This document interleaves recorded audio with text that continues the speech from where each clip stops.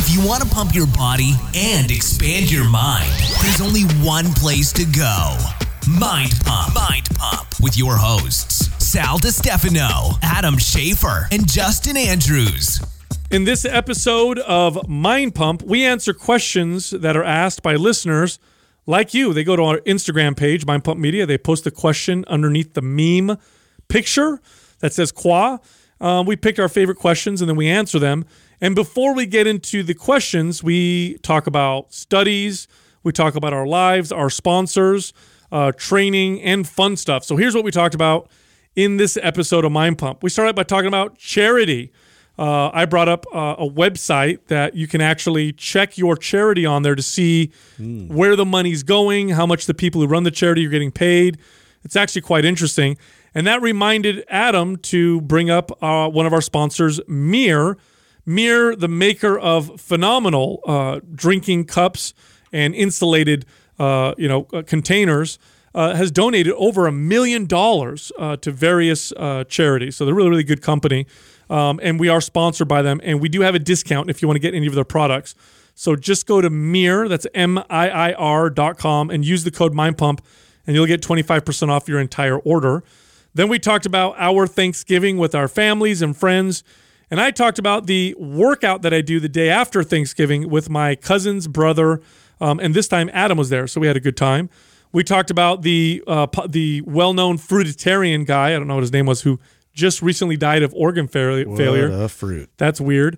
We talked about chaga. I brought up chaga because I read some interesting information about chaga and its adaptogenic properties. If you are interested in supplementing with chaga, we recommend you go with Four Sigmatic. They're one of our sponsors, and they have some of the highest quality dual extraction process type chaga you will find. We also have a discount for you if you go to Four Sigmatic. That's FOURSIGMATIC.com/mindpump and use the code mindpump. You'll get 15% off. I talked about a study on pornography and its effects on the brain. We talked about how Mark McGrath broke up for someone on social media, which is funny. That's the move right there. So. I talked about social media and its lack of connection to quality of life. Believe it or not, a new study found that lots of social media use doesn't mean you're lowering your quality of life. Wow. And then Justin brought up how Google is trying to fight deep fake videos. Then we got into the questions. The first question, this person wants to know if trap bar deadlifts are as good as straight bar deadlifts. So we talk about the benefits of each and how they differ from each other. The next question, this person wants to know what exercises they can do to repair poor thoracic mobility. Thoracic referring to the upper back and shoulder area. So we talk about exercises to help with improving mobility there. The next question, this person wants to know how strength training can benefit or help people who are battling depression and anxiety. And the final question, this person wants to know if there's any benefits to cycling caffeine use. Also, this month, definitely one of our most popular programs. This is our bodybuilder, body sculpting, muscle building, body shaping program. MAPS Aesthetic is 50% off. And it's all month long. MAPS Aesthetic, 50% off. So this program is phenomenal for people who want to build and sculpt their body. This is for people who are interested in aesthetic results. Like your main concern is changing the appearance of your body how you see fit. It's the only MAPS program with focus sessions, which are designed explicitly to do that. Now, here's how you get the 50% off discount.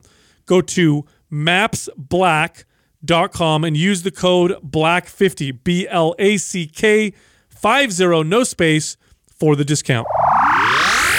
T-shirt time! And it's T-shirt time. Ah, shit, Doug. You know it's my favorite time of the week. Well, we have 3 review winners. We have from iTunes 2 winners, Esther McConnell and CIREDAHC. For Facebook, we have Brooke Douye. All of you are winners. Send the name I just read to iTunes at mindpumpmedia.com. Include your shirt size, your shipping address, and we'll get that shirt right out to you. I don't know if you guys got a chance to look at the Mir website, but they actually update, last time I think, Sal, you brought this up, that all of their proceeds from Black Friday was going to go towards some of the work that they're doing. Like the charity? Yeah. 100%. Yeah, 100% of it. Right. That's and crazy. They've already got over a million. I think they're almost at $1.1 million over 61 projects from the Black Friday. Wow. Is that just from Black Friday, or is that since they've been in business? I'm not Various sure. projects, I don't right? remember. I don't remember the counter being up there before. I'm not sure. That's a good question, but I mean, I definitely would have remembered if it was in the millions of dollars that they've already got that they're donating and putting out there, which is just phenomenal. It seems to be a strategy of like high quality brands now, doesn't it? To show that you're giving to a charity of some sort, or you're doing something for the community that's positive. Well, I think there's some people that are doing it for those reasons. When we met Brian and when we got to hang out with him the few times that we've been together, I don't get that impression from him. He comes from No, it's genuine. Yeah, well, he comes from a family that has money and has things, and I think that was when he started the project, when he started Mir. I think his intentions of doing that were to do something that he could give back with versus He really wants to make an impact. Right. Versus, hey, this is how companies today, you got to make sure you're donating to something. I don't think it was like But a I major mean, strategic. it's a part of some companies. It's a major strategic play now. Yeah, because what I mean is, like, in the past, and a lot of people argue that this is the better way to do it, is you profit, you do as well as you can, and then off of your profit, donate what you think is right or whatever. What a lot of companies are doing now is that the charity is part of the business plan. It's almost like it's a bill, it's a debtor. You know what I mean? Right. Like, if for every dollar that we make, guaranteed we have to give. No, you're right. I've seen that a lot, like from the very beginning. Like they've, carved that part of the business off as like this is how we're going to structure the business versus like let's get profitable and then see how we can then contribute. Now, in my opinion, that's a risky play, right? Because you're in part of your business plan, you're already putting another partner, even though it's a charity. Right. But so in order to do that, you have to have very high quality product. You have to do a damn good job because you're literally signing on another partner essentially. Oh, I mean, and they've been exploding. They're crushing. They also have. I thought this was really cool because I was on there checking that out. They have like a holiday link up there on their website now, and they put together all these packages, like bundled packages. Yes, yeah. and it's really smart, really cool. So if you're shopping for family and friends, I already grabbed a couple things for some of my family members that I think would love. So I have a lot of outdoorsy kind of people in my family, and I saw that too because like I remember we talked about this a long time ago. Is that like origami kind of filter thing that you can bring with you like outside to brew your own 1 cup coffee? I thought that, dude, I love that. I want that product, and they had that like kind of bundled up with like the camp cup and all that. Do you guys get during the holiday season? Do you find yourself being more charitable? I know that's a normal thing. I know charity goes through the roof during the holidays, but do you guys find that for yourselves personally? Well, up until I think it was last year was my first year not doing the adopting the family. So I think I'm going on 2 years now where I haven't done that, but that's been like a tradition for me personally that I've been doing for well before I even met Katrina. That every year I like to do that. I was at my mom's house the other night, and she's, as long as I can remember, she's always had a picture of a kid that she sponsors through, I think it's called World Vision. I think World Vision is World Vision. Yeah. And since I was a kid, she'll pay monthly to this organization, and then what it does is it puts the kid through school. It gives them, helps the family, support their family or whatever. And the picture will change every once in a while because once the kid gets to a certain age, then you work with another kid, and you get these updates of. So I was looking into this, and my challenge in the past, not that this is I guess this is a challenge for some people, is how do you know your money is going to the person? Well, that's why I liked the adopting the family was because I actually right there you saw. Yeah, I used to go and I'd get them a tree, so I'd go put the tree up in their house, and I'd see their kids, and I'd see where they lived, how they lived, and then I would go and. Well, so check this out. I was doing there's a website now where you can kind of fact check a lot of these charitable organizations. Right? That's it. So that's what I was doing. So when I saw that on my mom's fridge, and I'm like, it's about time I do something like that. Like I think I'm going to do something like that. And so I went and did some research on the same charity because the last thing I want to do is give money to some wealthy person in a third world country and none of it get to, the people I want it to go to. There's a website called Charity Navigator. And on this website, so let me see what the actual website, I think it's charitynavigator.org. And you go on there and you can type in whatever charity and they'll rate it and rank it and they'll have everything on there. They'll talk about, cool. like they'll talk has about like every charity or all the major ones, I guess. Okay. It gives you the financial performance metrics. It has accountability and transparency performance metrics. It'll tell you their financial charts, their IRS data, the compensation of their leaders.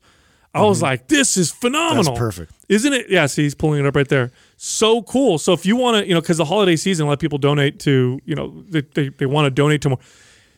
You check on something like this because I've heard stories of, I forgot where I watched this documentary once. I don't remember what the charities were, but this man did some research and he found that there's a lot of charities where you have like, it's wealthy people in first world countries giving it to wealthy people in third world countries, and then they'll go and take pictures of kids and stuff in these villages, and then they'll such a hustle. Yeah, and so something like this I think is really cool because you can enter it in and be like, Red Cross or whatever. Yeah, you want it to go where you intended it to go. I mean, that's the part people just don't like. I mean, you have this like you really want to help somebody out and you're not even getting it to them. That's so frustrating. Yeah, and then it also talks about how they help. So is it like, do they just give them food? Or do they set up schools? Do they give microloans? I like that one. Well, you remember That's when we was it Justin Wren when we interviewed, or maybe it was Brian, but I remember one of them was making me privy. I didn't realize how important that was. Like what they do with the money totally is as important, if not more important, than actually the amount or what they're giving. Because I'll use like. Toms as an example, although I don't know this is how this works because most people understand if you buy a pair of Toms, they send it to a family in need of a pair of shoes, right? But if you do that to a town, right, you come in and you say, our business is going to go to this third world country and we're going to donate all shoes to this town so they have, but there's 2 shoemakers that work in that town. Put them out of business. Yeah, you put them out of business and it's like you think you're helping somebody, but you could really be hurting. Bro, that actually, so we had a great scenario or a great example, I should say. It was a terrible scenario and a great example of that. In the 80s, there was this huge push to feed certain parts of Africa. And you saw these huge concerts and Feed the World, and Western nations donated hundreds of millions of dollars worth of food to help feed, because there were people who were starving in some parts of these countries. Mm-hmm. And what ended up happening is, yes, we gave people food, but within a couple generations, they became completely dependent on this donated food. They lost the skills to farm and produce for themselves. Wow. And so we set up through good intentions, we created a terrible situation. So what I'm looking for in a charity is, okay, are you helping the people help themselves? Or are you just giving them stuff? Which are you creating benefits to their economy so they can trade amongst each other? Totally. That's why I like the microloans. There's charities that offer these microloans to people in these countries who they'll take the loan and they'll build businesses on their own. And I think that's phenomenal because, the dignity, they're building, they're actually providing value, and they're learning skills that they'll pass on to generations or whatever. I thought that was really cool. Did you guys have a good Thanksgiving or what? Yeah, it was fun. Got to spend a bunch of time with the family, play games, and it was pretty much on lockdown. It's like we made sure this time at least we brought a bunch of like activities with us because we knew we'd just be sitting there staring at each other, kind of trying to talk about whatever the hell we could think of at the time. So it's like, give me some distraction, give me something. And so we bought this. There was this game. It was almost like a dental device that goes in your mouth. I saw this. Yeah, it looks creepy. It opens your mouth. It's real creepy. It's almost like a Marilyn Manson video or something. It stretches your mouth open. Like you see nothing but gums and teeth, and so you're supposed to list off a couple of these like words, and your partners are supposed to guess what you're trying to say. And it gets like the bonus ones are like really difficult, especially anything with a B or and it's like weird. But it's funny because I think like married couples, like they should be like eliminated. They can't be on the same team. Why? It's too easy. Oh, you can guess? Yeah, it was really strange. Like the married couples, like me and Courtney, it was like she didn't even have to really like say it more than once, and I'm like, oh yeah, and I got it. Bread. That's exactly what you said. It was just weird. It was like because all the little nuances and the ways already the played that game, facial expressions. Yeah, you're brushing your teeth. Yeah, that kind of stuff. Hey, you know what you're saying. This is like the game we play at home. Which Yeah. dude, talk with your mouth open. Oh, the best. I gotta remember though. There was this one moment where like Watch your mouth. my son Ethan. Okay, so the word was gutter balls, right? Yeah. And so he's trying to tell us gutter balls, but or no, one of my other so Everett said was trying to say gutter balls, and Ethan was guessing. And he's like, glory holes? Oh, no. And I just died, dude. I was on the ground dying. He had no idea, obviously, what that is, but that's what he heard. And we just didn't know what to do. I was like, this is the best. Reminds me of that. You guys, the video or the movie that Sal made me watch, The Good Boys. Is that what it's called? Oh, or The Bad Boys. What's it called? Yeah, it's Good Boys. I think it is Good Boys. Is it Good Boys? Yeah. Where So they good. just start making up. They hear the phrase once. Yeah, you know what I'm just saying? say it. Because he obviously has heard the phrase, right? I've I don't know where. He just put that together because it did kind of like a G and a B, or whatever. It sounded kind of like that. I was on Dad's phone. Yeah. Oh man. Oh no. Yeah, no. We had a really good Thanksgiving too. Just nice to have the whole family together and enjoy each other. And then How big was yours? typically it's I don't know. I should count next time. It's probably around 40 to 50. Wow. I would guess. Wow. Because we have a lot of we have a big family. We had a good time. Of course, ate a lot of food and had a lot of fun with the kids and all that stuff. And then this was the 11th year that we did the workout, the post-Thanksgiving workout, where me, my cousins, and my brother meet up the day after, and then we do a heavy lift. This time Adam was with us working out. And it's funny because we're working out, and my brother he's a moose. He's basically a moose. He's fucking huge, right? He's 6'2" or 6'3". Yeah. 230. He doesn't work out. Actually, no, he does work out. He does long distance cycling. Okay. Yeah, he rides his bike. Yeah, he does But long. he doesn't look like a long distance. No, dude. And he Not never at all. lifts weights, and he comes in here and he's just repping 225 on the bench like it's his fucking nothing. And Adam's just like, he goes, "Oh, looks like your brother got all the genetics, huh?" I'm like, "Fucking you son of a bitch." You and me Doesn't both. have to that's try. it. Yeah. No, dude, he's just a massive, strong as fuck kid, and I always make fun of him because I'm like, dude, if you just lifted weights, Yeah. you'd be If like, you just cared. if you just did that. I feel like that tradition's slowly evolving, though. It's turning more and more into less working out, more weed smoking, and business talk. Oh yeah, dude. Which is cool. that's I like more it. fun Yeah, anyway. I like it. Last year I think I got sore from the workout. This year I have all kinds of ideas. Nobody cares All anymore. ideas. Yeah, everybody shows up. You know what they do? This is what they do. They prepare it, right? So the day before is when the shit talking starts. We'll be on text. Be like, "Oh, I'm gonna be the reigning champion. Oh, I'm gonna beat you, whatever." This time it was like, I hurt my back last week, so I don't think I'll be able to. Oh yeah, my knee's bad, so I can't squat. Like, you guys are. So is it just setting it up. deadlift, bench, and squat? That's the, No, everybody kind of did their own thing this year. It's whatever. Typically, it's whatever I pick, but I think Okay. nobody cares anymore. Yeah. So they just come in here. just whatever. Sal was still getting all his massive punch. Like, he was pretty serious about his workout. I was more interested Well, in it what doesn't surprise me. all the family had to say about investments and stuff. So we were over there smoking Yeah. weed, Yeah. talking, and then I'd go get a set in, come back. Yeah, it was a good time. It was a good. How was your Thanksgiving? Good. It was. This is probably one of the biggest we've ever had. We had over 40, which is a lot for us. That was a ton, and it was really cool because That's a big one for you. yeah, I mean, Katrina's family's pretty big always. Like they're in the high. I think the smallest one I've ever had with her is like 20, 28 or so. So they're normally 30 plus. Okay, well, that's decent. So. Right. But this year it was all of them. And then, I had two parts of my family, three different parts of my family actually show up. So we had some of my family and then her big family all together, which is cool. And there are a lot of my family members that I haven't had them all over for Katrina's Thanksgiving, which was cool. It was really cool. A lot of them. Now, is it at your house? No, this is at. Oh no, God, we would never be able to fit all 40 in my place right now. This is at our mom's house where we set it all up and we buffet style, right? So Do you guys have any traditional foods that you eat for Thanksgiving, Oh, or is it just the Thanksgiving time? no, everybody has. I mean, my mom with her stuffing and her cheesecake. That's always a tradition. And then Katrina's niece always brings 2 or 3 new pies that she's making. We always do a traditional turkey in the oven and deep fry another one.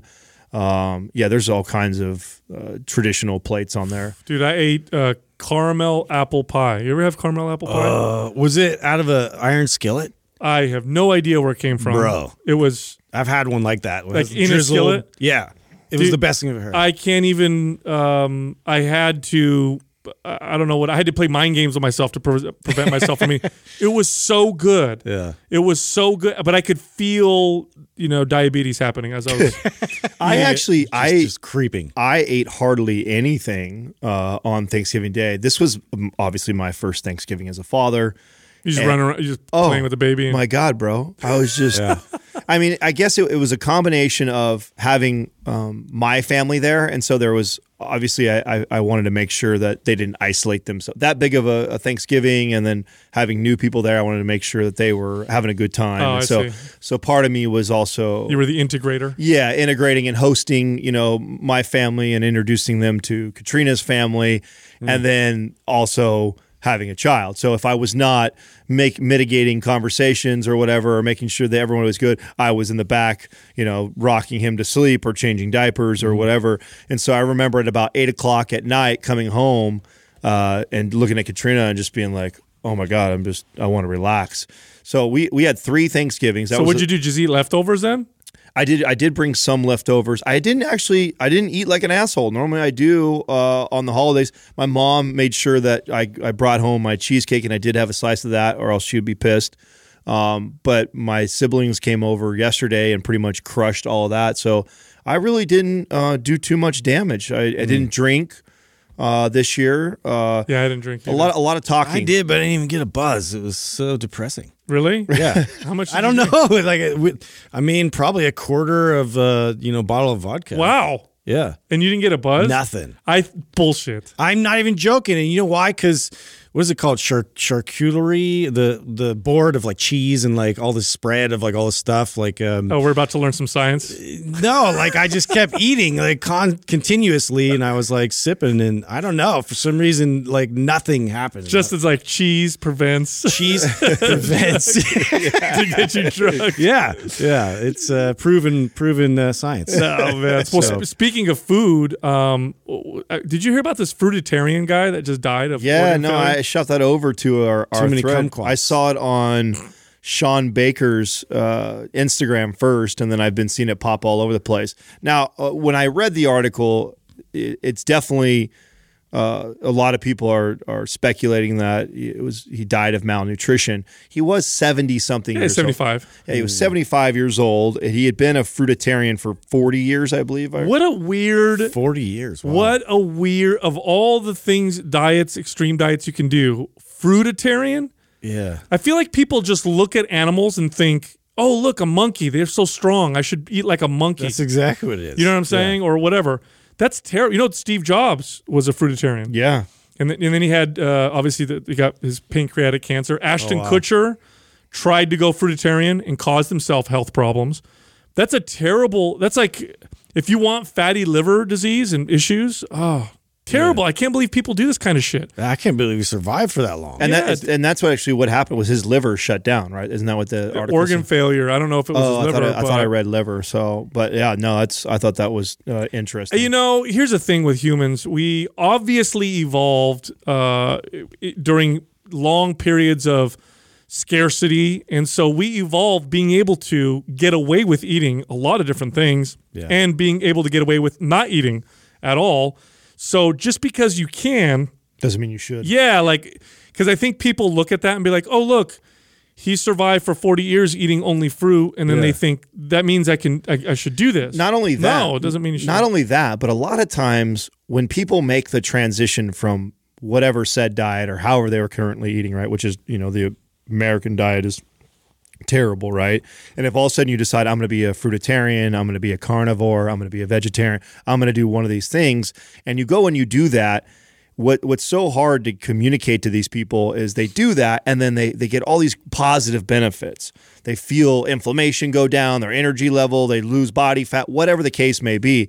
And I was just talking about this on a recent interview, is what it is. It's less of the diet that they're currently doing, and it's more of them eliminating something that they were probably eating or overeating or before. It's one factor. You know what I mean? It's like maybe their lack of fiber in their diet was causing them problems. So then they go pure vegan, and they feel way better. Yeah. And here's the thing with nutrient deficiencies. They can take a second before they turn into something bad. Like you can go without a nutrient because your body stores them, right? And then what'll happen is symptoms will slowly start to creep up. And if you have this cognitive dissonance where you're like, no, this is the best diet ever, you start to ignore symptoms. You know what I mean? You ignore the fact that your hair is falling out. I've trained people like this where I had, I could think of one lady in particular that she came to me and she had her hair falling out, her nails were weak, and she'd been vegan for super long. And finally, she went to the doctor and realized, I got nutrient deficiencies. And she had to either supplement or start eating, meat to make up the difference for these types of things. So it's stupid. So fruitarian. What's the next thing? I'm going to be a breaditarian. I don't know. Just make up some that shit. would sound like fun. I like the ones that were just eating air. I don't know what you call those. Breathitarian. Breathitarian. Yeah, I guess you put Aryan or something at the end of whatever, then it's good or whatever. Anyway, I think Aryans are always bad. Exactly. Yeah. Stay away from that. Yeah, stay with the Aryans. So anyway, this weekend I was reading on chaga, which is chaga is considered one of the king, top mushrooms, and I first got introduced to chaga years ago when somebody very close to me had cancer, terminal cancer. And when I went online, I was researching alternative treatments because there were no conventional treatments that would have helped her. The type of cancer that she had, there was nothing that could help her that we knew of. So I went the alternative route because, hey, I have nothing to lose. And the litmus test was because we know of all the stuff that has human clinical trials. So I went to animal trials, and I went to anecdote, and chaga came up because chaga, it's been known to be anti-cancer in animal trials for a long time. And the Chinese and the Russians have been using it for cancer properties as well. So I read up on it a little bit, and I want to learn why some compounds have such powerful adaptogenic properties. And for the listeners who don't know what adaptogens are foods or herbs or things that help your body adapt to stress. Meaning, if you need a stronger immune system, it'll strengthen your immune system. If your immune system is hyperactive, it'll help bring it down. It's a regulator. It's a regulator. It's so it's got it's got lots of benefits. I feel like a regulator is a better name for it than adaptogen. Probably. The term adaptogenic was coined a long time ago by, I forgot who, but so that's the word that we use now. But I was reading about the chaga mushroom, and it says that the chaga mushroom itself really it does a phenomenal job of resisting. It resists seasonal environmental stresses, including freezing temperatures. So the chaga mushroom grows in trees. It's a parasitic mushroom, like they all are, and it grows in trees. It can avoid. It won't freeze to death. Oftentimes, it can survive very powerful UV radiation. It can survive the invasion of pathogens. And so it's evolved this complex integrated defense system. And they think that these integrated defenses are what give the chaga mushroom its adaptogenic health benefits. In other words, because it evolved to be so damn resilient to all these stresses, that when you consume the chaga mushroom, this is probably why it's providing these similar benefits. So you adopt that. Yeah. So is it likely that we'll see things like chaga is most likely going to be found in immune boosting type supplements when you see something like that? Immune regulating. It got anti-cancer properties, anti-inflammatory. Anecdotes. There's a lot of athletic anecdotes that say improve stamina and recovery. Anti-hypoglycemic properties. Yes, it's got. It's supposed to be really good at regulating blood sugar. Yeah, so it's got some interesting properties. But I was as I was reading up, it was quite interesting. I was like, oh shit, it's such a resilient mushroom, and they think that may be why. No, it's been used. So check that out. I went even deeper. It was used by the Persian physician Avicenna, who's a famous Persian physician. This is back in 980 AD. They used chaga mushroom extensively. It's also been used since the 16th century in folk medicine in Russia and Siberia, and then the Russian state adopted it in their as part of their medicinal programs, their pharmacopoeia, in 1989. So this is like chaga is. This is like it's a big ancient deal. wisdom we've just been dismissing as sort of like hoodoo jubu stuff. I'm trying to come up with a name for that. Hoodoo Hoodoo jubu. jubu. It's hoodoo jubu. It's a new way to describe it. Yeah, so it's, but again, it's like that king mushroom, and And so- when you read stuff like this, do they explain like how much of it you have to take in order to get these benefits, or does it take very minimal for you to reap the benefits? I could look that up, but you could easily find what are considered recommended. Now, here's the thing: if you want to use it for acute medicinal reasons, I would suggest you go to a health practitioner that, like Chinese medicine, Ayurvedic medicine, or somebody who's experienced, because then they'll give you a specific dose. The supplemental dose is probably lower. So if you're going to supplement with something like chaga on a semi-regular basis, you're probably not going to take massive doses like you would if a practitioner found, you have, we want to use chaga to help you with your blood sugar issues along with all this other stuff. That's when I would recommend. Right. Is there can you take too much of it? Like, of course. Yeah. Right. So, I would assume that, taking it like small doses would probably be good for like a hormetic kind of response. Yeah, I wouldn't recommend taking too much of anything. I think anything that has got a beneficial effect probably has a negative effect if you take too much. I learned this lesson many times as a kid taking supplements. I was like, 5 grams of creatine a day, 40. Oh, I know. Yeah. 40 should be even better. Yep. Diarrhea. Anyway, more science and stuff. An article came out on porn. So they came out with another study on that's the exciting. On the I googled porn and this stupid study came up. I was like, damn it. They're onto you, dude. Yeah. No, I was reading this this article about the effects that pornography has on the brain, in particular binge watching porn, which if you looked at the consumption of pornography among young males, mostly fits this pattern of what's known as binge watch. Well, they'll watch it for an hour and they'll go between different. They discussed it in the article. They're clicking on different tabs and they're. You start out in the living room and then you just creep back into the closet. And you're like, how'd I get here? Yeah. Well, their lights get darker. Well, they're talking about how they're definitely connecting it to depression, erectile dysfunction, and how it's disrupting neural wiring in the brain, and they think that this will ultimately lead to an inability to achieve erection or orgasm with a real life partner.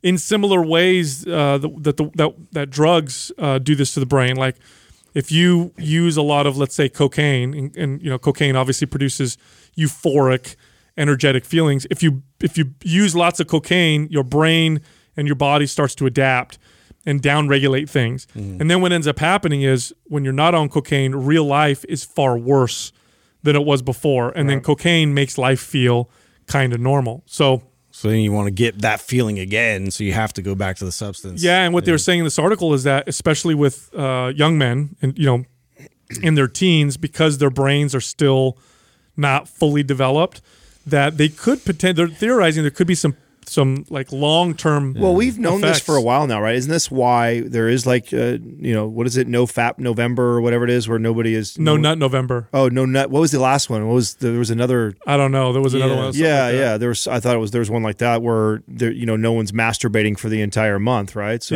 isn't that where these are all? Not November, yeah. Isn't that where these are coming from? Yeah, I Probably. think it's people trying to self-regulate. Yeah. They're like, I got to get away from this. I wonder how many breakups have happened because of finding out their partner is consumed with porn. Too much of it. Right. It's actually becoming a bit of a problem when you look up the statistics on why people seek counseling with their partner. Pornography now is making them. I'm sure. Yeah, they must see patients come in quite frequently. So in this article, they talked about how there's this new the market is now providing all these solutions. There's apps that you could download to your phone and your computer that will block porn sites. So even when you're trying to log into it, it'll just for yourself. Yeah. And that in order to get on the porn site, you have to take several extra steps, which may give you enough time to okay, maybe I shouldn't go on this or whatever. Yeah, but Isn't that crazy? Dude, yeah. Did you guys see, I brought up breakups because Mark McGrath had this like viral video happen, I guess. You know who Mark McGrath is? No. The lead singer for Sugar Ray. Yeah. Oh, Like okay. way back in the day. Yeah, of Like, course. so- I Want to Fly. yeah. So I'm trying to remember the app, but I think it's, I forget the name of the app. We'll look that up. But basically, you get on this app and like they pay for you to do these cameo spots. I think it's like Cameo or something like that. And so you get them to kind of do like a shout out or whatever to like one of your friends or family or whatever. So somebody paid him to basically break up with his girl. And so he's like, dude, going through this whole thing, and then like he lets her off nice and kind of describes him and his wife's relationship and all this stuff. But basically, the guy pays him to break up with his girl. Oh, that's Wait, okay. So someone pays Mark McGrath some Yes, money. Mark to send McGrath- the video. Like she thought it was like, oh, it's a shout out from Mark McGrath, you know, but he's breaking up with her. yeah for the guy. For the guy. Can you Hey, see John the video? wants- Can you see Yeah, the video? the video's great. Yeah, but I mean, he does. Yeah, he does a great job. He's like trying to be nice about it and kind of relate with the person. And What a funny. What is it? What's the? How much does he make off that? I wonder what you pay yeah, him to do that. I wonder how much he made on that. I'm sure, like, you got to pay, like, to pay for these videos. Hey, to it's- happen. it's- It's got to be, and in order for him to shoot that or do that, it has to be decent amount of money to be worth his time. It's just Yeah. on his phone. Doesn't matter. Yeah. You're a busy fucking guy. Would you do that? Imagine, I mean, imagine getting you'd have broken up by some like random Bro. celebrity. Bro, it's not taking. He's got It's so plenty. ridiculous. Bro, it's Sugar Ray. He's got plenty of time, bro. They haven't fucking done shit for a while. No, You know what I'm he saying? was doing something else. I can't remember. Maybe look him up because I came across something he was in. I think he's still making music.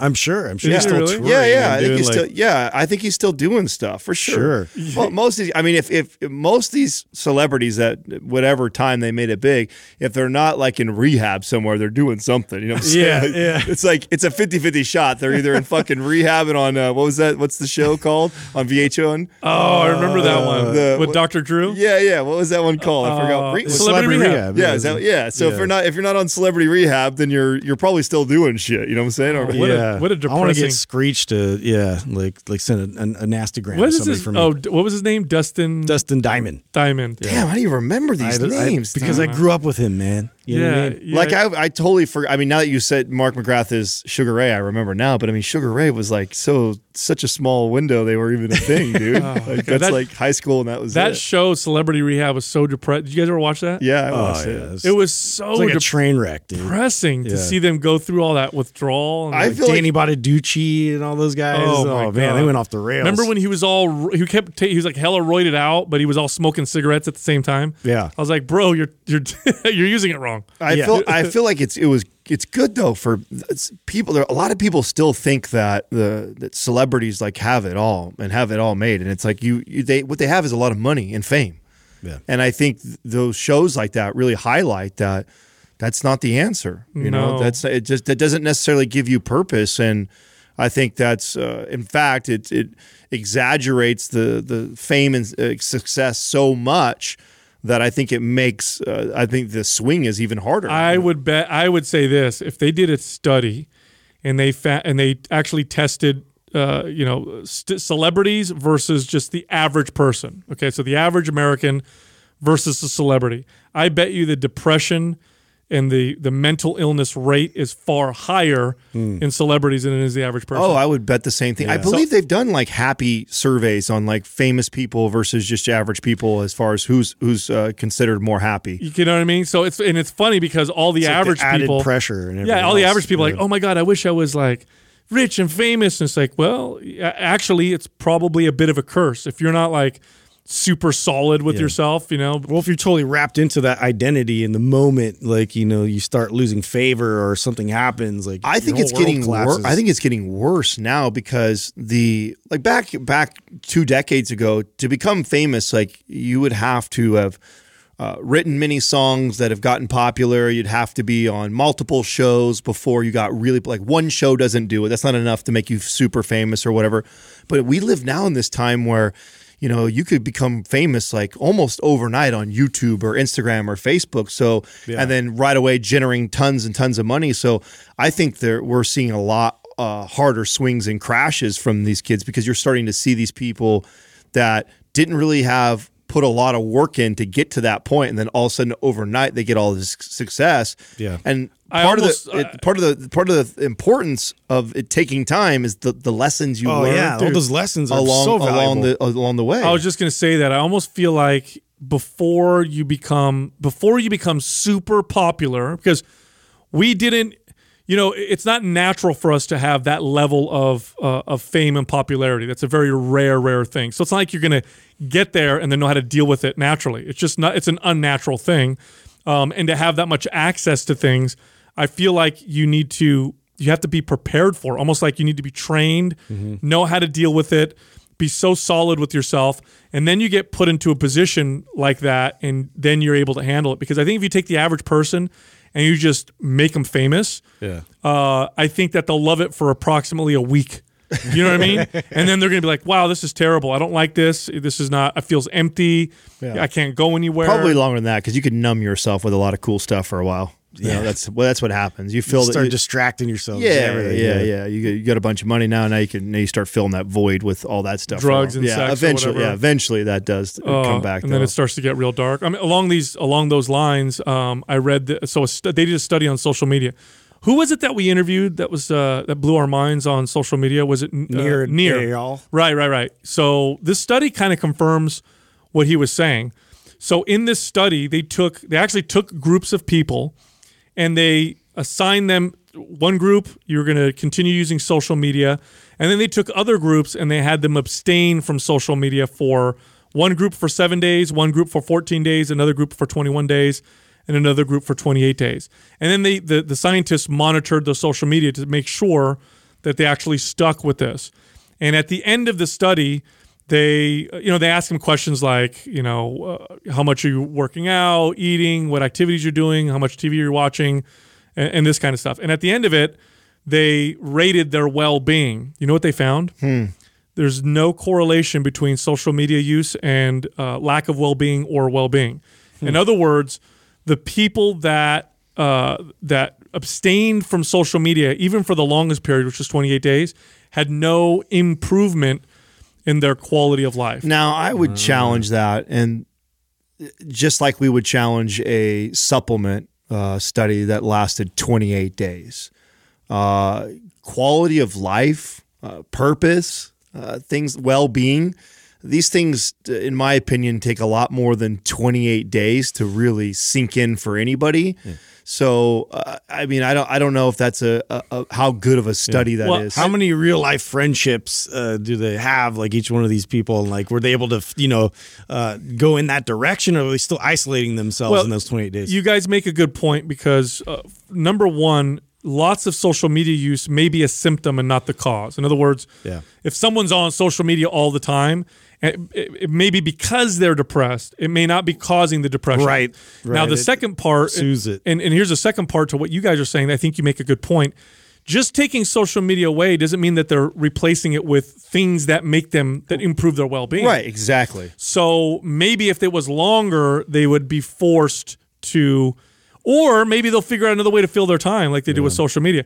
Like I'd like to see a study that says no social media, but we're going to replace it with these positive activities, these positive behaviors, and then see, just simply taking it away. Right, because to Nir's point, you would just drop social media, and then now that would be video game time, or that would be whatever. They would drinking or something. Yeah, else. They would just replace it with another distraction, and I agree with him in that. I think that that's the case. We've always seen that. I just think that the accessibility of social media in comparison to any of these other things is like, I don't know, it's crazier than anything else that we've ever seen before. Yeah, the way I would view it is, let's say I'm monitoring my kids, for example. I would monitor and see, oh, wow, you're on social media a lot.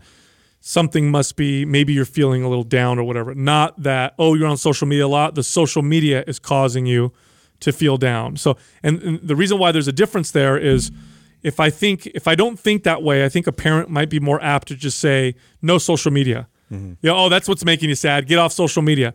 But your kid's still not feeling great. Well, I think about it as like the way we get entertained from television, right? So, as a kid, we grew up obviously in an era that we had cable TV, so we could come home and watch your favorite shows. the only difference now is your kids have all their favorite channels at the access of their hand 24/7. Right. That's really the difference.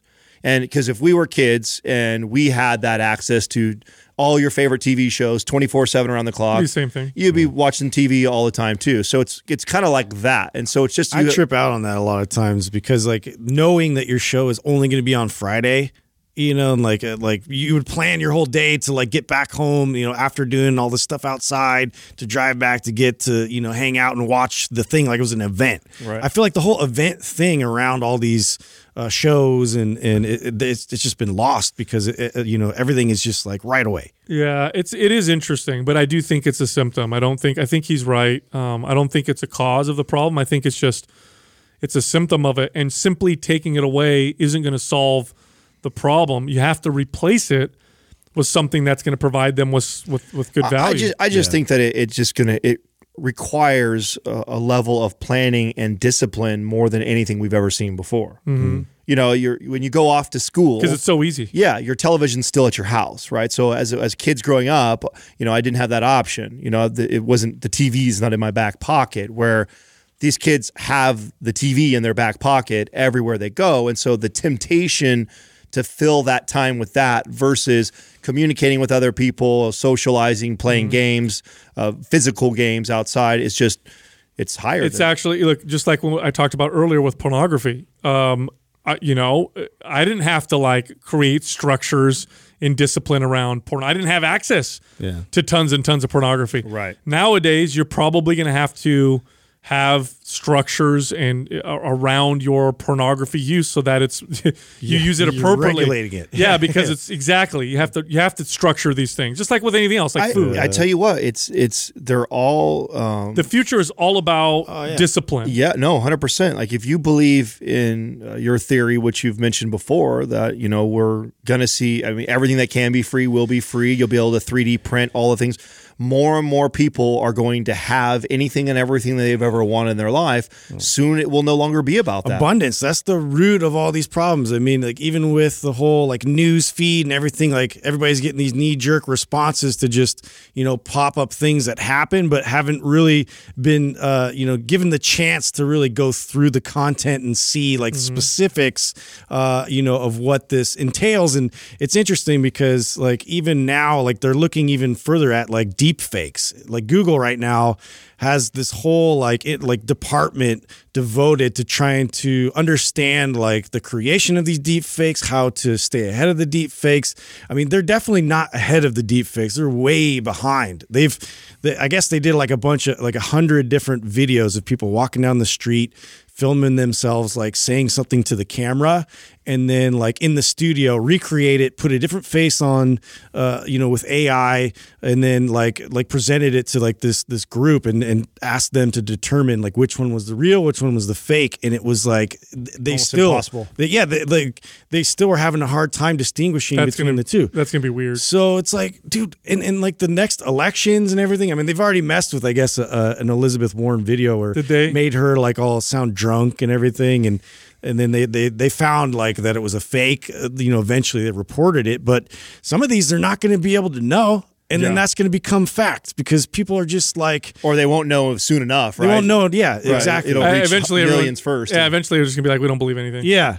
It's going to get there really fast is what I'm saying. Like, this is going to get like really weird. That's weird. This Quaz brought to you by Organifi. For those days you fall short on getting your organic veggies or whole food nutrition, Organifi fills the gap with laboratory-tested certified organic superfoods to help give your health and performance the added edge. Try Organifi totally risk-free for 60 days by going to Organifi.com. That's ORGANIFI.com. And use the coupon code MINDPUMP for 20% off at checkout. First question is from Cole World. Are trap bar deadlifts as good as straight bar deadlifts? Oh, we did trap bar deadlifts on our post-Thanksgiving workout. Yeah. It's not that. I don't think it's as good or not as good. It's different. Yeah. I actually like trap bar deadlifts better for the average person than a straight bar deadlift because you get a lot of similar benefits. Not the same. It's a different exercise. but you get similar benefits. But it's easier to learn. That's what it and is. to do properly. Less actual skill of having to, like your mechanics aren't as like there's not a whole lot that you have to teach in terms of like where you have to be specifically to, otherwise, like you're gonna like potentially get hurt if you do it wrong. Yeah, the risks with straight bar deadlifts are higher than with trap bar deadlifts. It's more technical with the straight bar. Oh, way more. And so your risk of injury is higher. Now, that doesn't mean you're going to get injured. If you do both right, you're fine. It just means if you mess up a little bit, you're probably more likely to mess up with a straight bar. And then because you mess up a little bit, you're more likely to hurt yourself with the straight bar. So now, that being said, functionally speaking, okay, I think straight bar deadlifts are a little bit get the edge in terms of functional strength, because when you're bending over to lift something up, it's typically in front of you. So like think of lifting up at the end of a couch or helping your buddy carry something. Yeah, you're not grabbing in a neutral grip unless you're carrying a wheelbarrow or fucking horse and carriage. Exactly. More posterior based. It's in case you're doing that. Still. Yeah, but I get a lot of similar benefits. So with the trap bar, a little bit more quad involvement, but I still get that back thickness feel from it. I get less low back involvement than I would with a straight bar, but the low back is still pretty heavily involved. I personally can lift about anywhere between 60 to 70 more pounds with the trap bar because the biomechanics are it's better.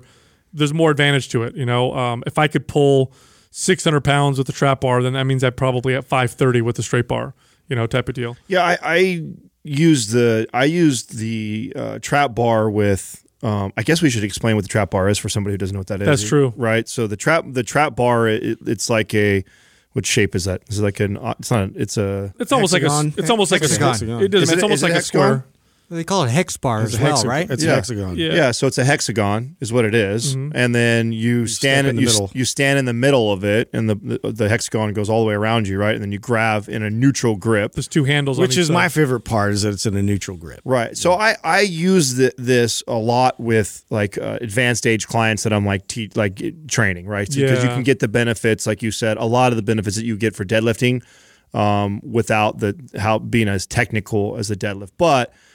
I prefer to teach that with the idea that we're going to progress to a deadlift eventually. And in fact, sometimes as a trainer, it's tough to actually get somebody really good at the trap bar and then transition to a conventional deadlift, because if you didn't teach them how to properly set up with the trap bar as if you were going to be deadlifting with them, their setup is different. A lot of people can just bend down to grab the trap bar and then they pick up and then they're all quad in it. And, when I teach to get in set for a deadlift, I'm teaching more the sliding the hips out and hinging back versus bending over to get the bar. And that's part of the poor mechanics that I see when people deadlift is they bend over to pick the bar up to deadlift, and setting yourself up already and not loading the posterior chain first is one of the number one flaws I see with people deadlifting. And the other thing with the trap bar too is that there's two sets of handles on one, and people don't know this, but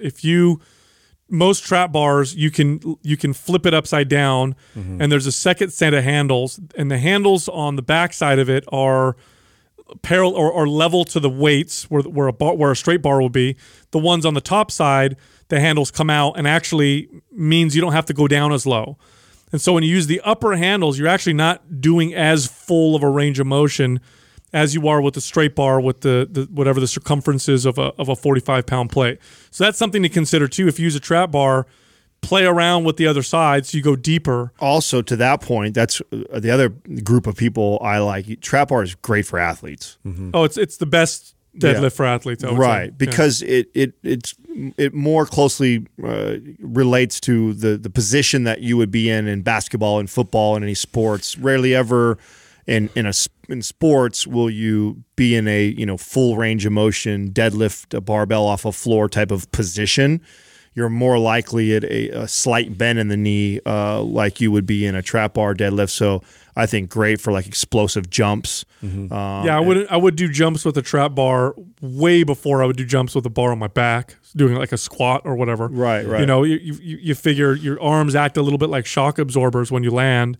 So you could really focus on that explosive movement. Yeah, well, I even like somebody like a Corey Schlesinger who uses it like that same explosivity out of the movement of like a power clean, but you're just now basically using the trap bar and emulating that same movement with your hips and triple extension, but it's so much safer and way less to learn skill-wise. Yeah, one of my favorite exercises that I do now more recently that I never did when I was younger are heavy trap bar farmer walks. And this is something I learned, I got started using because of Map Strong. Now, Map Strong, as part of their work sessions, you do farmer walks, and it is recommended.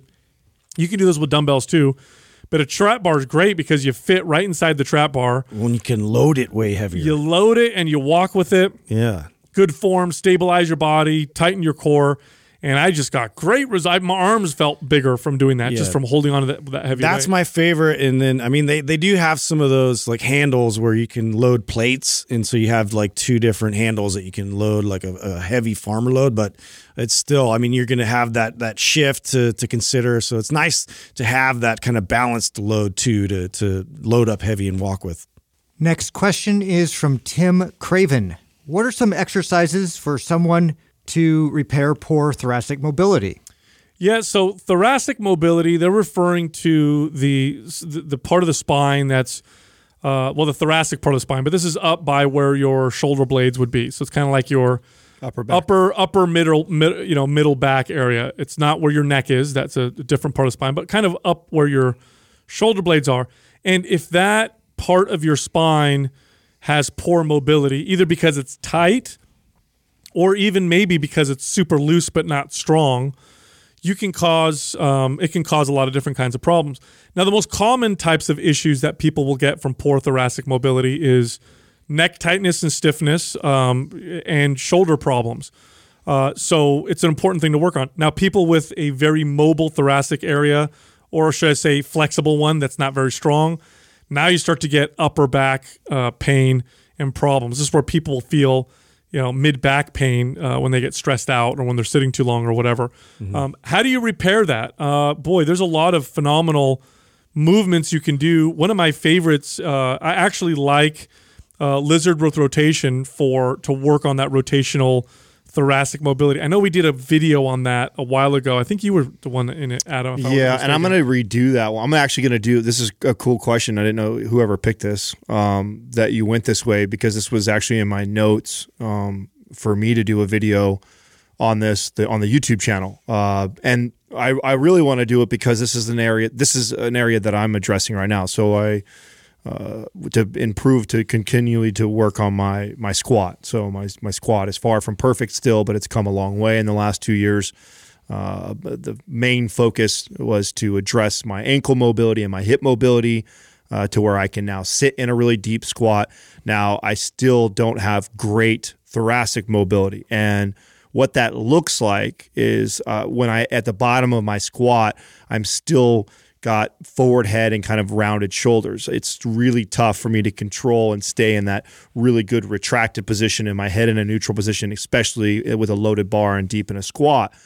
And so I have two things that I do. So we've talked about this on the podcast before many times, that we recommend when people find one or two things from MAPS Prime Pro that you can tell you need to work on or greatly benefit your movement, to just stick to those two and hammer them home and get good at it. For me, there's two things that I do every day before I work out, especially if I'm squatting, to address this. Lizard with rotation is a good one though too, even though it's not the two main ones that I do. So I do our Zone 1 test in Prime 1. Oh, yeah, that one's ideal. Which, what I like about that is I use the wall for feedback, right? So I put my back against the wall. I then tuck my chin so that I can feel that my cervical spine is in a neutral position. So my head is back and neutral where it should be. And I can feel it against the wall, so I get feedback there.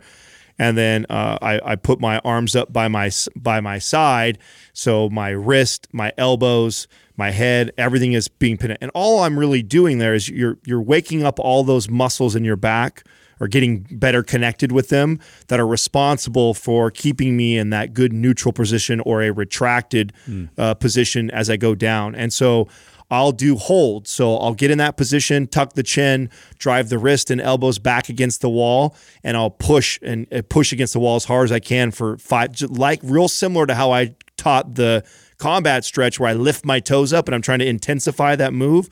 I'm also pushing against this wall with my head, my wrist, and my elbows and driving against that to kind of get those all connected. And I do the same thing, 5-second intense holds, relax, 5-second intense holds. I do that for 5 times and I do 2 or 3 rounds. That's the first movement. And then the second one is something that I can do now that I wasn't able to do before. I've also done a video of this on my Instagram where you may have seen me sitting down in front of the squat rack at the deepest position I can get. And then I grab a band and I do band pull-aparts in that position. And while I'm doing the band pull-aparts, I'm also trying to tuck my chin back.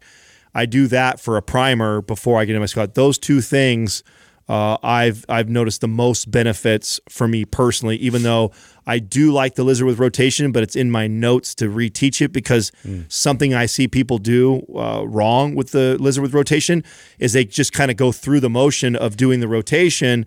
Sure, that's decent for warming you up, but if the idea is to improve the mobility, you need to be challenging the end ranges of motion, which would mean taking that lizard with rotation to the end point and then challenging it by intensifying it there. That's what's going to really increase the mobility. I noticed too, like something, I was in a gymnastic class a long time ago when I was just trying to experiment and find out other forms of modalities out there that people were using. And this is when I was really getting into bodyweight training. And I found out when we were trying to do these tuck rolls where, you would do a handstand, then you try and tuck and then kind of roll out of it. I had a really fucking hard time with that. And my thoracic spine was super stiff and I couldn't get the flexibility out of it takes to be able to kind of roll into that rounded back position. And I know that this might be a common thing for guys or whatever that are, trying to really build up their back and build up, their chest and whatnot. But for me, it was challenging. So I tried to address it through a bunch of different ways and doing cat and cow and trying really to articulate my spine and to really push and get reconnected there to my thoracic spine was something that I definitely had to do, as well as visit rounded back lifting. And so hugging, heavy medicine balls and, placing them almost like an Atlas stone lift or just squatting with, rounded ball and really squeezing it. Zercher squats. Zercher squats, another great one. So just things like that to consider if that's a problem with your thoracic spine that you're dealing with. Yeah. And you sometimes find that people's low back pain is because of their, the poor thoracic mobility. I mean, if you're rotating, and your thoracic spine is tight, you're still trying to rotate. So what ends up happening is, for a lot of people, is their low back takes over, and they over-rotate in their low back because it's kind of picking up the slack. So sometimes, and sometimes it's often that I found this, where one area hurts, but it's not because that area is the problem. It's because of the surrounding areas that are causing issues. It's almost always like that. Yeah. It's rarely ever, I have low back pain because I have a bad low back. It's because something else is stressing the low back. And, I'd echo that. So I think that it's really common that if you have poor thoracic mobility, more likely than not, you're also somebody who has kind of the forward shoulder, forward head. And so you're you're distributing the weight forward. And so think about, and I used to give people the analogy of what they were doing to their low back to get the point across is I'd have them grab a 40-pound dumbbell and slightly lean over and then just have them hold that for a second. And then within 30 seconds to a minute, they're like, oh my God, my low back is fatiguing out. It's okay, that's what you're doing to yourself all day long. Now I made you hold a 40-pound weight to exaggerate it. And so you notice it right away, but all day long you're carrying your weight forward and like that. And so it's not being distributed evenly throughout your spine. And so you're getting all this stress in the low back. And so addressing thoracic mobility and getting to that place where you can, address the upper cross syndrome or the forward shoulder I'm talking about a lot of times will alleviate somebody's low back pain. Next question is from McFlex. What are the benefits of strength training when battling depression and anxiety? Oh, wow. So first I want to preface this by saying that we're not doctors. Therapists. Or therapists. But I'm going to speak from just experience from working with clients and also working with clients' doctors I trained clients for years, and oftentimes when they had a situation pop up that would come up in their questionnaire, I would contact their doctor, and then we would kind of work together. Now, the studies are pretty clear now that any kind of physical activity or exercise has a very positive effect on anxiety and low to moderate types of depression. In fact, in head-to-head comparisons against some of the most popular antidepressant medications, exercise is as good in the medium term, and in the long term, some studies even say that exercise is more effective. So it's definitely something that is extremely effective. Now, the problem, of course, is if I'm depressed and anxious, the last thing I want to do is go exercise. So it's kind of like, okay, like which one do I do first? Like I got to get rid of this, and this is how I get rid of it. But now because I feel this way, I don't want to go exercise. So that's the hard part. But let's just say that you can will yourself to get to a gym or start being exercised. Number one, any type of activity should have as long as it's appropriate, should have a positive effect on both anxiety and depression. That being said, I will make the case that strength training is the best form of exercise for these things for a few different reasons.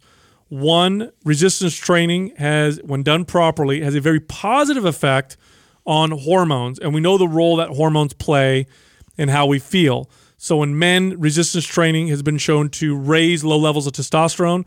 Low levels of testosterone definitely can cause depression or anxiety in men. In women, resistance training, when done appropriately, is a more effective way of balancing out your progesterone and estrogen balance, which when that's out, it can cause anxiety or depression. Resistance training also is pro-muscle, pro-tissue. Your body it actually starts to burn more calories as a result, and that just tends to feel good. When a body becomes efficient with calories and slows itself down, as is the case with lots and lots of cardio, over time, this is just my own observation, over time, that can start to make you feel a little bit depressed because your energy is lower. Your body's becoming more efficient with calories, burning less calories. You may find that you have less energy. Strength training, when done properly, is very invigorating for the body. And it's also complex. It requires you to be present more than other forms of exercise, which tend to be repetitive. Like if I'm riding a bike or walking. Yeah, riding a bike for an hour, it could really make you sit in your depression a lot more. You could sit in your looping thoughts, but when you're lifting weights properly, especially strength training. Yeah, you got to pay attention. You got to pay attention. Yeah, back squat 200 pounds and think about how depressed you are. Yeah, you're focused. That's hard to do. And it's also extremely, empowering. Yeah. If you go to the gym, let's say you're feeling down or whatever, but you're like, I'm willing myself to work out. I'm going to work out. I'm going to do it properly. Let's say you follow maps or you have a trainer, so you know what you're doing is right. You go to the gym, and let's say today I did, 100 pounds on the bench press, or I did, 7 push-ups. Say I did 7 push-ups.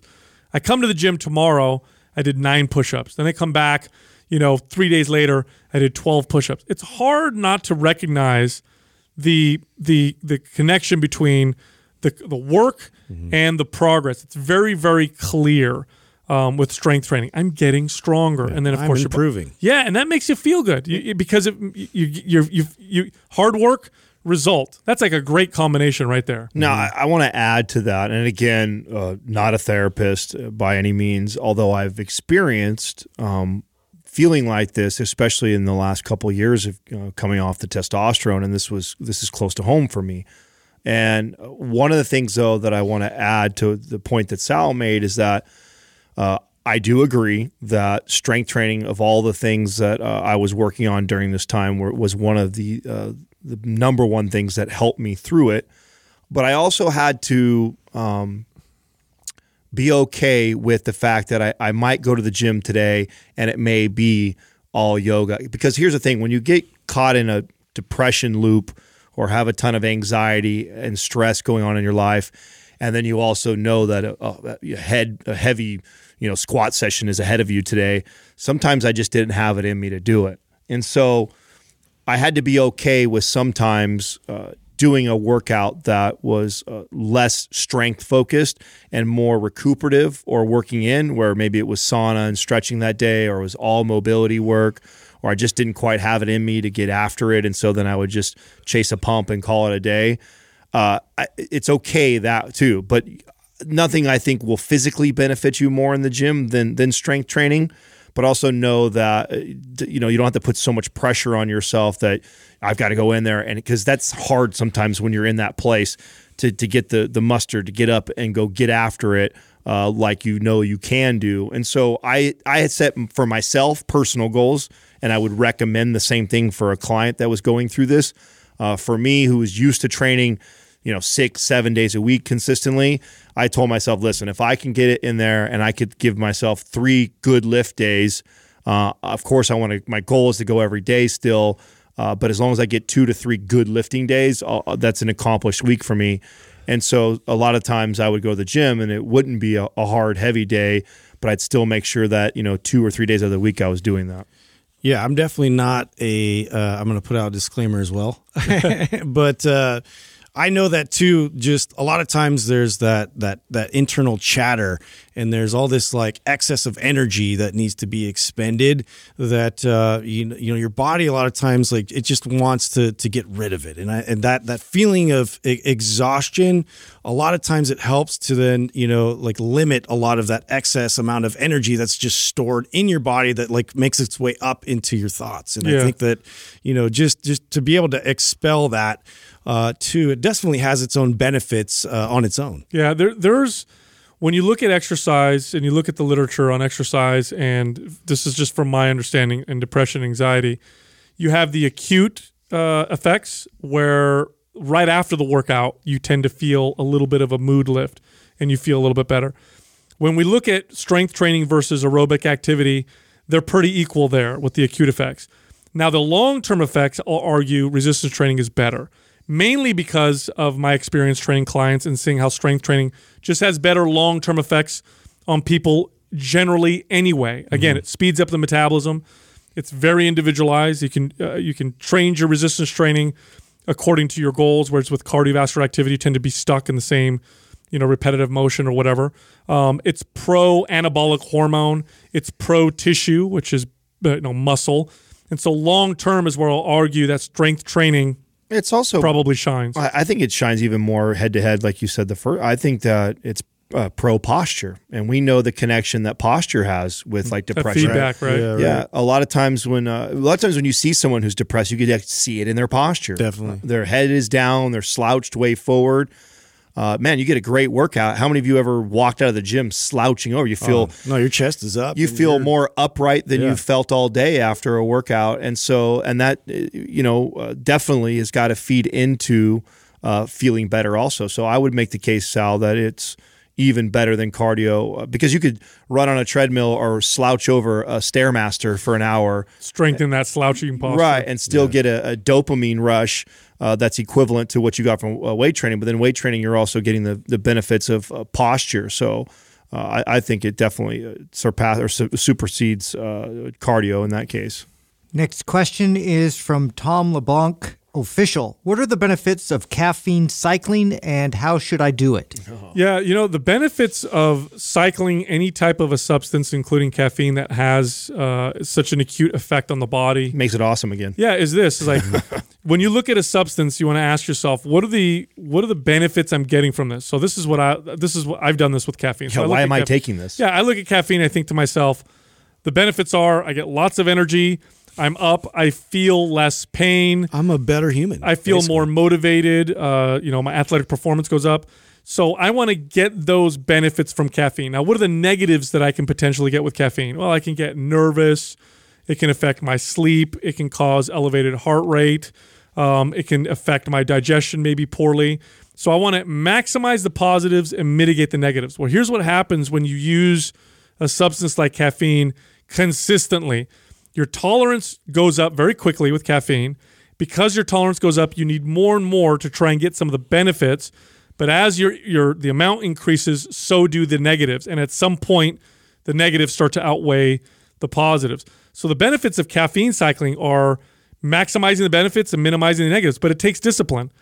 So like for me, I found that caffeine 3 days a week is ideal. 3 days a week, I have about 200 to 300 milligrams of caffeine before my workout because that's when I get the most benefit. And the days in between, I don't have any caffeine at all. When I have it every single day, I notice that after a short period of time, because caffeine really, you gain tolerance to caffeine very quickly. I notice that having it daily, it just starts to turn into, I need caffeine to feel normal, which to me is very much, I've lost the benefit. This is true for a lot of substances. Yeah, pretty much anything. Yeah, I think it's with all drugs. I mean, caffeine's a drug, and it's one that it's socially accepted. We all do it, and there's a Starbucks in every corner. But the reality of it is, I mean, personally, if I want to enjoy the benefits of the drug the same way I did the first handful of times that I had it, I have to cycle off it to get that same feeling. So, and this is so individualized, right? Like, I mean, if you looked at mine, Sal, Doug, and Justin's caffeine consumption, it's all different, and it's to each their own. You know what I'm saying? Like I really enjoy a cup of coffee every single morning. I don't know if I'll ever. I mean, I when I cycle off, I don't have it, but I don't think I would consistently do something that Sal's doing where. It's only a few days a week. Yeah, only a few days a week. I enjoy having a cup of coffee every single morning. It's just something I enjoy to do. But I also have just these things that I pay attention to, and that is, one cup of coffee turns into 2, then turns into 3, then turns into 4. And, before I know it, I'm doing that, and then I'm having a pre-workout or having an energy drink on top of it. Mm-hmm. And so I know myself and what kind of like how that scales. And so I just kind of have this, hey, once I get to a point where I'm having, 4 cups of coffee, which sounds like a lot, but I'm actually saying real 4 cups. Like most people's mug is a cup and a half in itself. Like once I get to a place where I've drank 4 cups of coffee, which is basically 2 big cups that I'd have in the morning. Once I'm like reaching for more, that's always my sign to go back the other direction. And that's just kind of how I always do it. And I go back the other direction by scaling back first, which that 4 cups is now like 3 to 2 to 2.5 to eventually 1 to then going to a fast where I'm off of it completely. And for me, it only seems that I have to take about a week or 2 of none at all to get that same feeling when I get back on it. It's the same thing that I met when I mess with things like Kratom. It's the same way that I mess with things like cannabis. I notice the same type of effects. Like something that could be start with me just a little bit every single day to multiple times in a day. And once I feel myself scaling up on any of those types of drugs, I wing myself off slowly. Then I go to a fast. And then depending on how long, I'll fast a little bit longer with weed typically. But with caffeine, I take about a week or 2 off and then come back and it feels like it's the first time I've had caffeine again. Yeah, the slow weaning process is more tolerable, isn't it? Because it's like going from 4 cups to none. That's not going to happen. Oh, that's brutal. It's brutal. And so there's a few different ways you can cycle it. The way Adam's talking about, I think, is a better way to do it if you want to come down. And what I've typically recommended to clients was to reduce their caffeine intake by a quarter every week. So after 4 weeks, they're off. So it gives them a 4-week period. So it's like 4 cups goes to 3, do that for a week, goes down to 2, do that for week 1, and then none, and then reintroduce it. The other way you could do it is by doing what I'm doing now, which I actually prefer this because I hated the complete fast so much. Like I hated the week that was off. My workout sucked. It was terrible. And I didn't like it when my tolerance was up either. There was like a few weeks there that sucked too. So the other way to do it is just to use it in a way that that doesn't require you to cycle it. Like again, like what I'm doing 3 days a week. I don't need to cycle it. It's just 3 days a week. Monday, Wednesday, Friday. That's it. I'm strict with that. I never have to go completely off.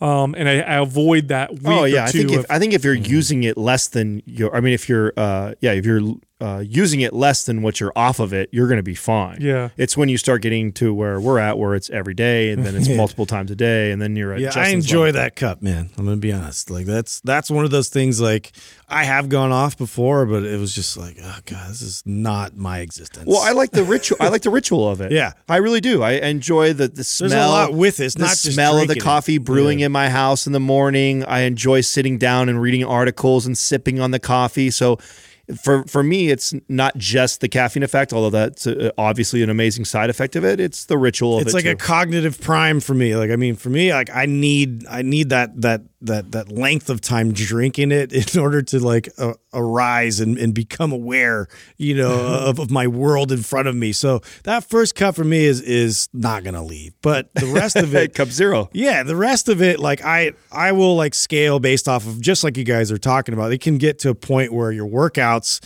you just don't have the energy, and you know that you need the stimulant to be able to fuel that energy into the workout. That's the problem. Like I don't need that. I don't need something right beforehand to get me up and lively. So I do adapt to it very quickly. Yeah, caffeine consumption has really exploded more recently with the widespread consumption of coffee And energy drinks. Yeah, because coffee wasn't consumed by teenagers and kids maybe in their 20s in college, but definitely not teenagers. And coffee was an old person's drink and it tasted gross. Yeah. Now they're drinking coffee. Energy drinks didn't really exist. I mean, the only energy drink I can remember as a kid was Jolt Cola, and I think it had 50 milligrams. Jolt Cola and Mountain Dew. I mean, Mountain Dew. And those weren't pretty high in caffeine, and those weren't considered energy. They're drinks. nothing, They were dude. sodas. No. It's like 48 milligrams sugar, of really. caffeine, which is nothing. Yeah. So consumption has gone up. Now, caffeine itself is not bad, but if you have an intolerance to it or you're sensitive to it, it can be very bad. And this is different from person to person. My tolerance for caffeine is Doug and I have a very low tolerance to caffeine in comparison to Justin and Adam. So the appropriate amount for me or Doug is far different than the appropriate amount that would be for Adam or Justin. I also think this like conversation reminds me of that old Seinfeld episode where they master my domain. Right? Do you remember that one? No. You don't remember that? No. Master of your domain, and they're talking about fasting from masturbating, right?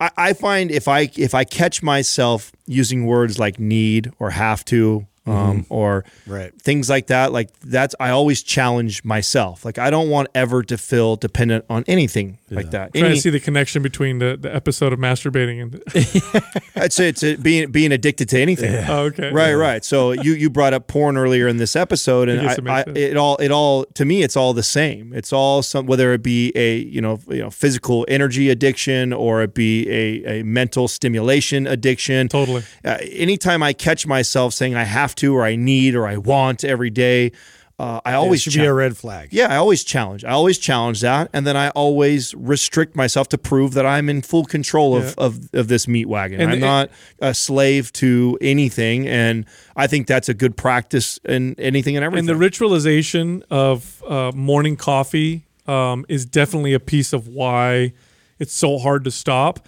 And supplement companies who do pre-workout supplements, or the first ones to come out with pre-workout supplements, were brilliant because they understood that if they took a product that you could feel, and it's got full of stimulants, that you could ritualize, have this before your workout, because what does every fitness person do? Work out. How do we ritual? If you could ritualize a supplement, you have made a lot of money. And, they did. And they did. And that's why it's the number one seller for every supplement company. I know a lot of people who work out who do not work out unless they have a pre-workout, which I find pretty fascinating because that was never a thing when I was growing up.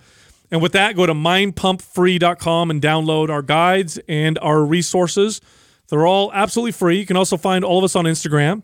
You can find Justin at Mind Pump Justin. You can find me at Mind Pump Sal and Adam at Mind Pump Adam. Thank you for listening to Mind Pump.